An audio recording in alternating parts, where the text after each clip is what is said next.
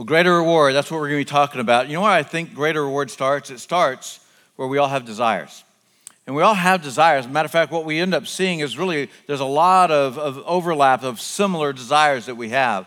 That we can look and go, hey, some of us have a desire to be more healthy and make healthy choices with our life. Some of us desire to be more physically fit, and that's a desire that we have. Some of us desire to have a relationship and take it to the next level. Some of us have a desire to have just a strong and rewarding relationship with our spouse. And we just start looking at these different things that we all do. We desire to have a financial freedom and what that means for us and what that could mean for our family and a legacy. That these are all things that we desire. I think that in a group like this, that I think we desire to know God more. I think we desire to understand His will for our life. That these are all things that we desire. And when we look around and we see other people and we kind of look back to ourselves, that sometimes we'll look at some other people and we'll go, why is it that they seem to be achieving what they desire? And we kind of look in the mirror and find something about what we desire that it's just not happening. It's not moving forward. We're not making the progress on it. The desire is still there, but we're just not getting any traction.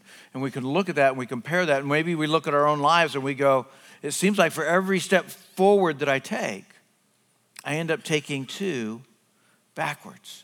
And we get frustrated over it because we're going, but I have this desire, but I'm just not able to achieve and to experience what it is that I really long for.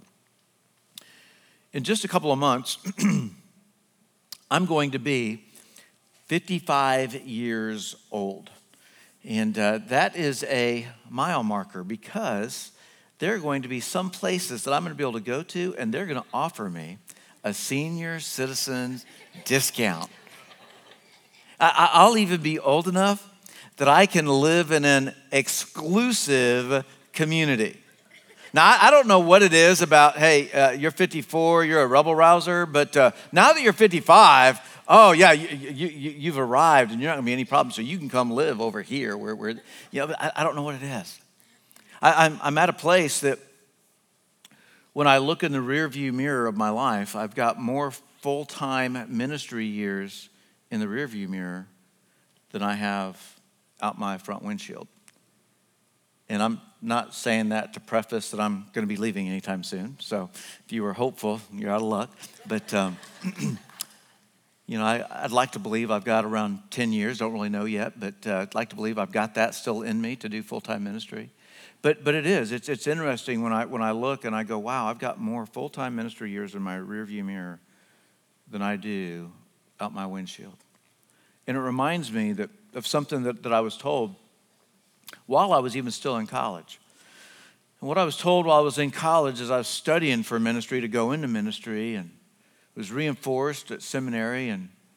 But I was told this, that 20 years in, that the peers, the people you look around, people you know now, and they're studying to go into and they're wanting to do, 20 years from now, the majority of them will no longer be in ministry. And when I heard that, I was like, nah, that can't be. And I actually had somebody just walk me through, and they had actually written in their Bible people that they graduated with that were going into ministry. And they put a check next to every time that person, there was a person that stepped away and was no longer doing ministry with their life. And he only had 3 people left. And it was just one of those things that just was like, it just resonated with me. And I started thinking, why is it? Why is it that there's a few of us that we're still in this and we're still going strong? Why is that? And I think it has to do with greater reward. That I just am somebody that I believe that there's a greater reward to staying in ministry than what there is in burning out of it. And I just think that that's been something that shaped me. And because of that, I've just worked hard to try to protect it and find things that I'm putting in place to make sure that I'm not burning out of ministry. In fact, I'm one of these people that I'm absolutely convinced that ministry should be the most rewarding thing that we get to do. I'm just convinced. And I don't mean that just vocationally. If you're part of our dream team and you volunteer and you just serve God by serving people, I just really believe that ministry should be one of those greatest rewards, the greatest joys that we end up getting when it comes to what we end up doing with our lives. And I just think that that's important. And when you think about it, and you think about, hey, marriages that are strong and healthy, that when you think about it, you think about, hey, well, households, that their finances, that there's not stress, and they're just, everything's put together, and they're just managing that. When you think about it, and you think about people who have these lifetime friendships, and they're still connected and still doing life together, that when you think about these different things, the families that just do such a great job at consistently spending time with one another, enjoyable time with one another. That when you think about these, that why is it that those happen? And I really think it's because of greater reward. Because people get focused and they begin to see, hey, there's a greater reward if we'll do what we need to do, if we'll stick through it through the hard times, through the difficult times, through the tempting times, if we'll stick through this, that there is a greater reward if we will keep on keeping on. And so that's what we're going to be looking at, that there's a greater reward. That when we begin to look ahead, here's what we desire. We look ahead and we're going, hey, that's something I really want to do. I want to achieve. I want to have happen. And when we focus on the greater reward for that, that's when we keep on keeping on. When I think about somebody who had a greater reward mentality from our Bible, that there is one standout greater than anybody else. And it's the obvious answer, and it's Jesus. I think that Jesus had this mentality of greater reward. And so as we get started in talking about this, we're just going to be in the series for 3 weeks, but today what we're going to talk about is we're going to talk about the joy of discipline. I know you note takers, and you're like going, hey, the joy of, did he say discipline? Because that's not a word that we typically associate with joy. We don't go, oh, joy, yeah, that discipline, that's what's synonymous with joy. That we don't think in terms of what we need to do and have this self-discipline and go, hey, that's what gets joy. We just don't associate these two together. But I think that when we finish today, that you're going to see that, wow, these two, they really do belong together. And that there is a joy that comes, and there is a joy that we can experience when we have the discipline. That we'll have these desires, but when we have the discipline that is necessary to put in place so that we can achieve these desires. That when describing Jesus, that Paul did this often, and he's writing this church of Philippi, this book of Philippians, and as he's writing, he's describing Jesus, and we're going to look at Philippians chapter 2. We'll start in verse 6. He said, who being in very nature God, that Jesus was man and he was God at the same time, he did not consider equality with God something to be used to his own advantage. That he was God and he's man, but he didn't, I'm just going to keep using this for me, and it's going to be selfish, and I'm going to get what I want out of it. He didn't do this. Verse 7, rather, he made himself nothing by taking the very nature of a servant, being made in human likeness. That he pre-existed in heaven, and he came to earth, and he came in the form of a human. Verse 8, and being found in the appearance as a man, he humbled himself by becoming obedient to death, even death on a cross. That Jesus came to die. And that death that he died was even death on a cross. And I would say that if you're just checking out Christianity, that you're somebody that you haven't crossed that line of faith, and you're just still trying to explore and kick the tires and try to figure out what is this and what is it not. And if you're trying to understand what Christianity is, let me just cover a few of the major points of Christianity. And so Christians, we believe that Christ, Jesus Christ, is our Savior. That's what we believe. And for there to be a Savior, that means that there needs to be something that you're being saved from. That you wouldn't have a Savior if there wasn't this saving from needing to take place. And so what is that thing that we need to be saved from? Well, what we need to be saved from is we need to be saved from the penalty of sin. And maybe sin's a word you've heard and you just don't really understand what is that? What is that thing? Well, sin is this. It simply means to miss the mark. It means to fall short. And so God has a standard. God creates all of us, and he has a standard for our life. And that standard that God has for our life, that standard he created us, is this is how you need to live. And that standard for you and for me, that standard is perfection. That we would live a life perfectly. That's God's standard. And anything short of that is sin. And if there is sin, that all of us will end up having, that if there is sin, then that severs our relationship with God. It breaks that connection and it prevents us from being able to spend eternity in heaven. And so in order for that severed connection to be reestablished, this is how serious sin is. That God said where there's sin, the only way that sin can be paid for, we could use the word atoned for, paid for, the only way that sin can be paid for is that lifeblood, something living has to lose its life for the purpose of a sacrifice, and that blood will cover and pay for sin. And if you've read through any of the Old Testament, that time before Jesus, that you'll read about a lot of instructions and people that are doing a sacrificing an animal, and they wouldn't like look and go, hey, that one's close to dying, let's go get that one. It was the instructions are, you need to have a 1-year-old. That you need to have an animal that's without blemish. You need to take that, and that's what you sacrifice. It wouldn't be a sacrifice to sacrifice an animal on their last leg. And it would pay for your sin. But the problem is, as soon as you sinned again, now you needed another sacrifice. So Jesus, he came to be our Savior, to pay for our sin penalty, and to pay that for us. And so he came willingly to give his life, to sacrifice his life. And as he came willingly to give and to sacrifice his life, that he gave his life, and 3 days later he rose from the dead. He even told us that this would happen before it happened. And what that does is it allows Jesus to be something that no other sacrifice was before.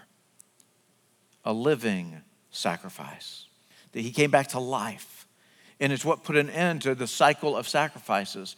And Jesus is it's the only human sacrifice that God has ever accepted.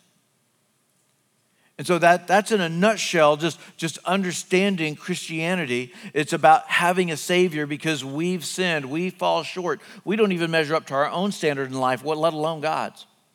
And it breaks that connection. And Jesus gave his life to reestablish that. He came to be obedient to death, even death on a cross. And the writer of the book of Hebrews picks up even more details than what Paul was sharing about this. And so we're going to look at Hebrews 12, but I'm just going to tell you about Hebrews 11 before we get there. In Hebrews chapter 11, we get a long list of people of incredible faith. They didn't always have incredible faith. Sometimes they wavered, they returned to having incredible faith. But we get this list of people who they had this incredible faith. When their life came to an end, that they were living a life of incredible faith. And we get to see how they stayed true to God, even through the most difficult of circumstances. And right after we get through that, then we get told that therefore, since we're surrounded by such a great cloud of witnesses, these people, that they've lived life already and they've strayed true to God, that therefore, since we're surrounded by such a great cloud of witnesses, let us throw off everything that hinders us, anything that would prevent us from living our life for Jesus. Let's get rid of the sin that so easily entangles us. Let's let go, let's walk away, let's abandon that. And then it's a recognition of who Jesus is, that we would finish the race that's marked out for us, and that Jesus, that what he is the pioneer and the perfecter of faith. And then let's pick this up in verse 2. For the joy set before him, he endured the cross, scorning its shame. And if you're just following along with your Bible, digital, whatever, I would mark that, scorning its shame. That there's something here that we're going to see in just a moment. And he sat down at the right hand of the throne of God. Now, I want to make sure that you understand something about crucifixion and the cross and dying this way. That the crucifixion, whenever somebody was crucified, it was associated with a few things. It was associated with torture. It was associated with blood. It was associated with nakedness. It was associated with agony. That this was a form of punishment that was reserved for the worst of the worst criminals. And that this had a sense of shame. It was a public shaming and created such physical pain as well, is why they would do this. And the Romans are the ones that came up with this. They devised this. And when they devised this, they also, because they recognized just how bad and how brutal this is, that it was illegal to crucify a Roman citizen. They would never do this to their own because of how bad it is. They would never bring that kind of pain, and they would never bring that kind of shame to a Roman citizen.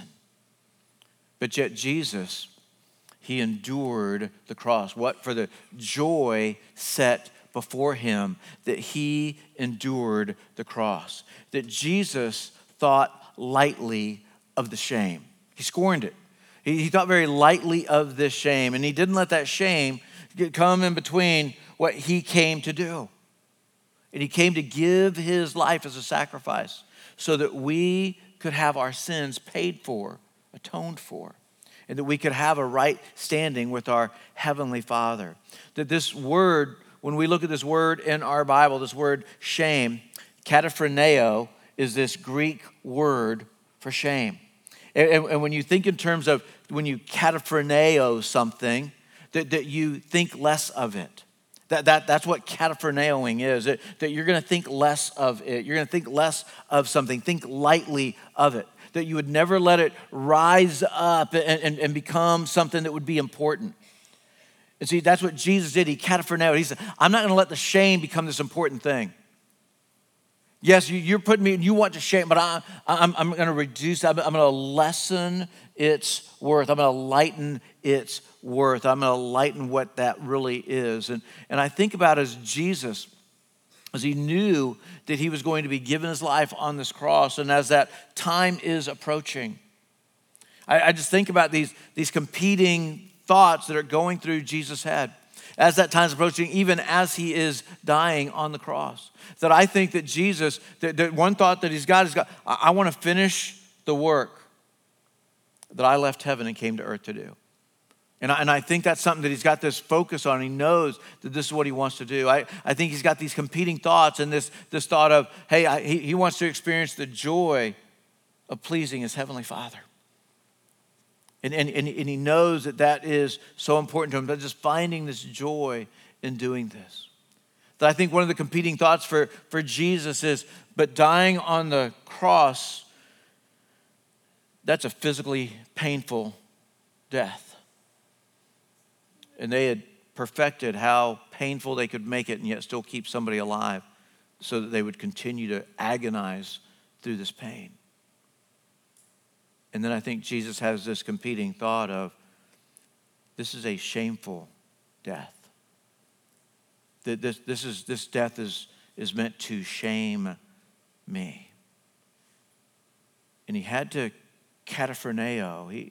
He had to scorn. He had to lessen. He had to lighten what it would mean to go through that physical pain. He had to lighten what it would mean to go through that shame. Verse 3 of chapter 12, Hebrews. Consider him who endured such opposition from sinners, so that you will not grow weary and lose heart. That consider that he was able to focus on a greater reward. And he was able to stay true to his calling and his mission, his purpose. so that we would not grow weary and that we would not lose heart. That discipline will give you what you want most. Discipline does that. Discipline will give you what you want most when you sacrifice what you want now. But you have to choose to sacrifice what you want now in order to get what you want most. Here's the thing about discipline that sometimes we lose sight of. That discipline is your friend. Discipline is your friend. And discipline, it's there so that you can get to having a greater reward. That everything in life worth having, it requires discipline. You want to have a great marriage? It requires discipline. If you want to have financial freedom, it requires discipline. You want to have a great relationship with your kids, it requires discipline. Might have expected an amen there. But I'm not talking about just disciplining them. It's your discipline as a parent. And disciplining yourself and not being as hard on them is what you might want to be in a moment. It's disciplining yourself to be as hard on them as they need you to be on them. It's disciplining yourself and saying, hey, I'm not going to spend all of our household resources on me, and I'm going to save some for them. It's making sure that you're not spending all of your financial resources on them, because then you don't have anything for you guys as a family. It's discipline. That everything in life that is worth having, it requires discipline. You want that beach body? Discipline. Everything in life that is worth having, it requires discipline. And we all share some of these common desires, but yet the results that we're seeing, that they're vastly different. That when it comes to relationships, that in a relationship, here's what we all want. This is the overlap. This is where we have everything in common together. When it comes to relationships, our deepest relationships, this is what we all want. We all want trust and we all want intimacy. This is what we want. There's not a uniqueness there. But it's not what we always get. Who is it that says, by time I'm 30, I want to have burned through at least 3 marriages? Nobody sets out a goal for that. Because see, we all want the same thing. What do we want? We want intimacy and we want trust. These are important to us. And so this is what we look for. This is what we make sacrifices for. It's what we put our discipline in place for. That when it comes to health, that what we all want is we all want to feel good. We all want to be at our best. And who is it that says, I want to be winded by the time I walk 2 blocks? Nobody says that. Who is it that says, I want to look bad in a bathing suit? Nobody says this. See, we all want the same things. That when it comes to finances, what do we all want? We want stress-free finances. That's what all of us want this. We want stress-free. We want financial freedom. That not only do we want to be stress-free when it comes to our finances, we want to have the ability to be a blessing to others financially. That I think this is true of all of us. That I'd love to be able to bless somebody else financially. And that if you ever get there and you ever do, it feels good when we get to be that blessing for somebody else. That who is it that says, I love living paycheck to paycheck? So nobody says that. Nobody wants that. We all want the same things. But yet we're getting drastically different results. And so what would it take for us to get the results that we really desire? Have you ever noticed that desires won't deliver desirable results? that just because you desire something, it doesn't cause that to happen. It's discipline that delivers desirable results. It's discipline. And this is where discipline is our friend. And without discipline, we often won't get what it is that we desire. That great hopes, they won't bring desirable results. It's great habits that bring desirable results. You know, it's interesting, this thing called willpower that we call on and we try to use to get to where we can achieve the desires that we want. But here's the thing about willpower, if you've not figured this out, that willpower, it wanes over time. That's just what it naturally, it doesn't grow over time, it wanes over time. So maybe you kind of take a look in the mirror one day and you're like going, man, I could stand to lose about 10 pounds. Whatever it is, you go, I'm gonna go on a diet. And you're determined, and you start your diet. That same day you start your diet, you can go walking right through the break room and you can see a donut, a fresh, crispy cream donut, just sitting right there in the break room. It's kind of hard to see there's fresh fruit because the donut is right there. And when you see that and it's day one of your diet, it's all good. Because you know what you do? I'm on a diet. I can't have that. I'm on a diet, you know. And so you go on. But if you were to have that same experience a few days later, that you come walking in the break room, you see that donut, and you get a little bit closer. And you're looking at it, you're staring at that donut, and it's more like, too bad I'm on a diet. But you're like, I'm on a diet. And so you avoid it. But if you're like a week and a half in on your diet, and you come into the break room and you see that donut, you get really close to that donut. And you kind of look at that donut, and you start thinking, I've been on a diet for 10 days. I have been really good. I've never done this well in 10.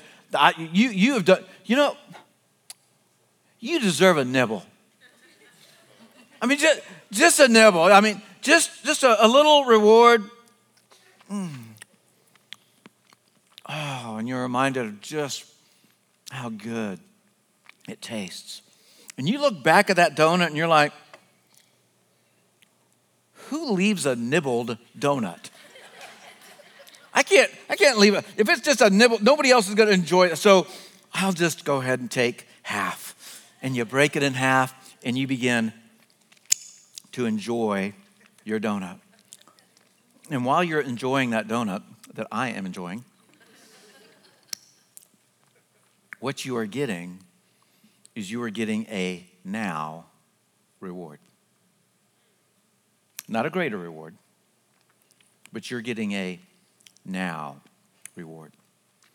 And you're enjoying that donut in the now when you are consuming it. And you'll eat it, and you'll enjoy that now, and you might even have just a few seconds of that taste lingering in your mouth before the flavor's gone. And your now reward is over. But the calories are here to stay. The now reward, and so we all have a choice. So am I going to choose a greater reward, or am I going to choose a now reward? That's the choice that we have to make. And the now reward, it is always a lesser reward. That the later reward is always the greater reward. And we all have these desires, and we all go, hey, this is what I desire, this is what I want. But it's going to take a discipline and a determination if we're going to get that greater reward. Because whenever we fail, what ends up happening is we convince ourselves that it's no big, it's just a little nibble, it's no big deal. That we convince ourselves that, I'm going to just do it just this once. And this is what we do and how it is that we end up convincing ourselves. And when this happens, we end up finding ourselves that we end up buying it.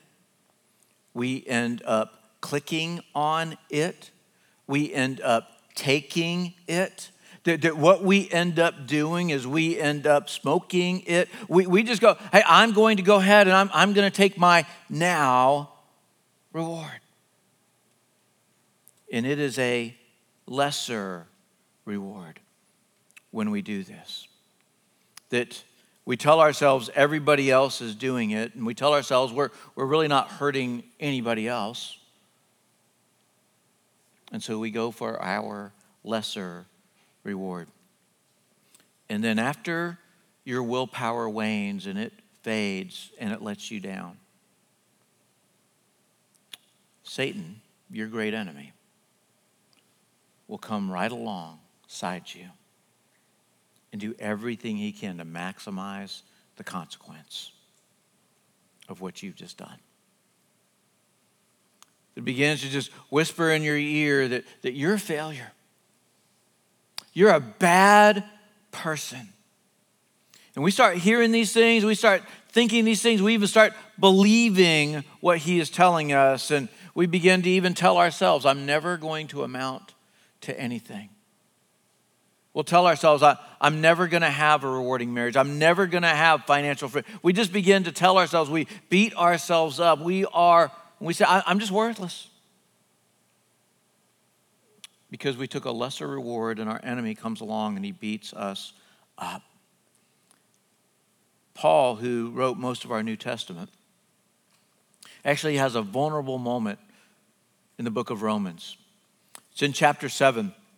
And we'll start in verse 15. And he writes, he says, I do not understand what I do.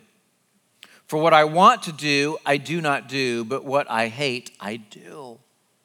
He's talking about this spiritual conflict that's going on, that he knows in the spirit what he really wants to be doing, but in his flesh, he is not doing what the spirit wants him to do. And there's this battle going back and forth. And he's one of the great heroes of faith in our Bible. Verse 18, he says, for I know that good itself does not dwell in me. That is in my sinful nature. For I have the desire to do what is good, but I cannot carry it out.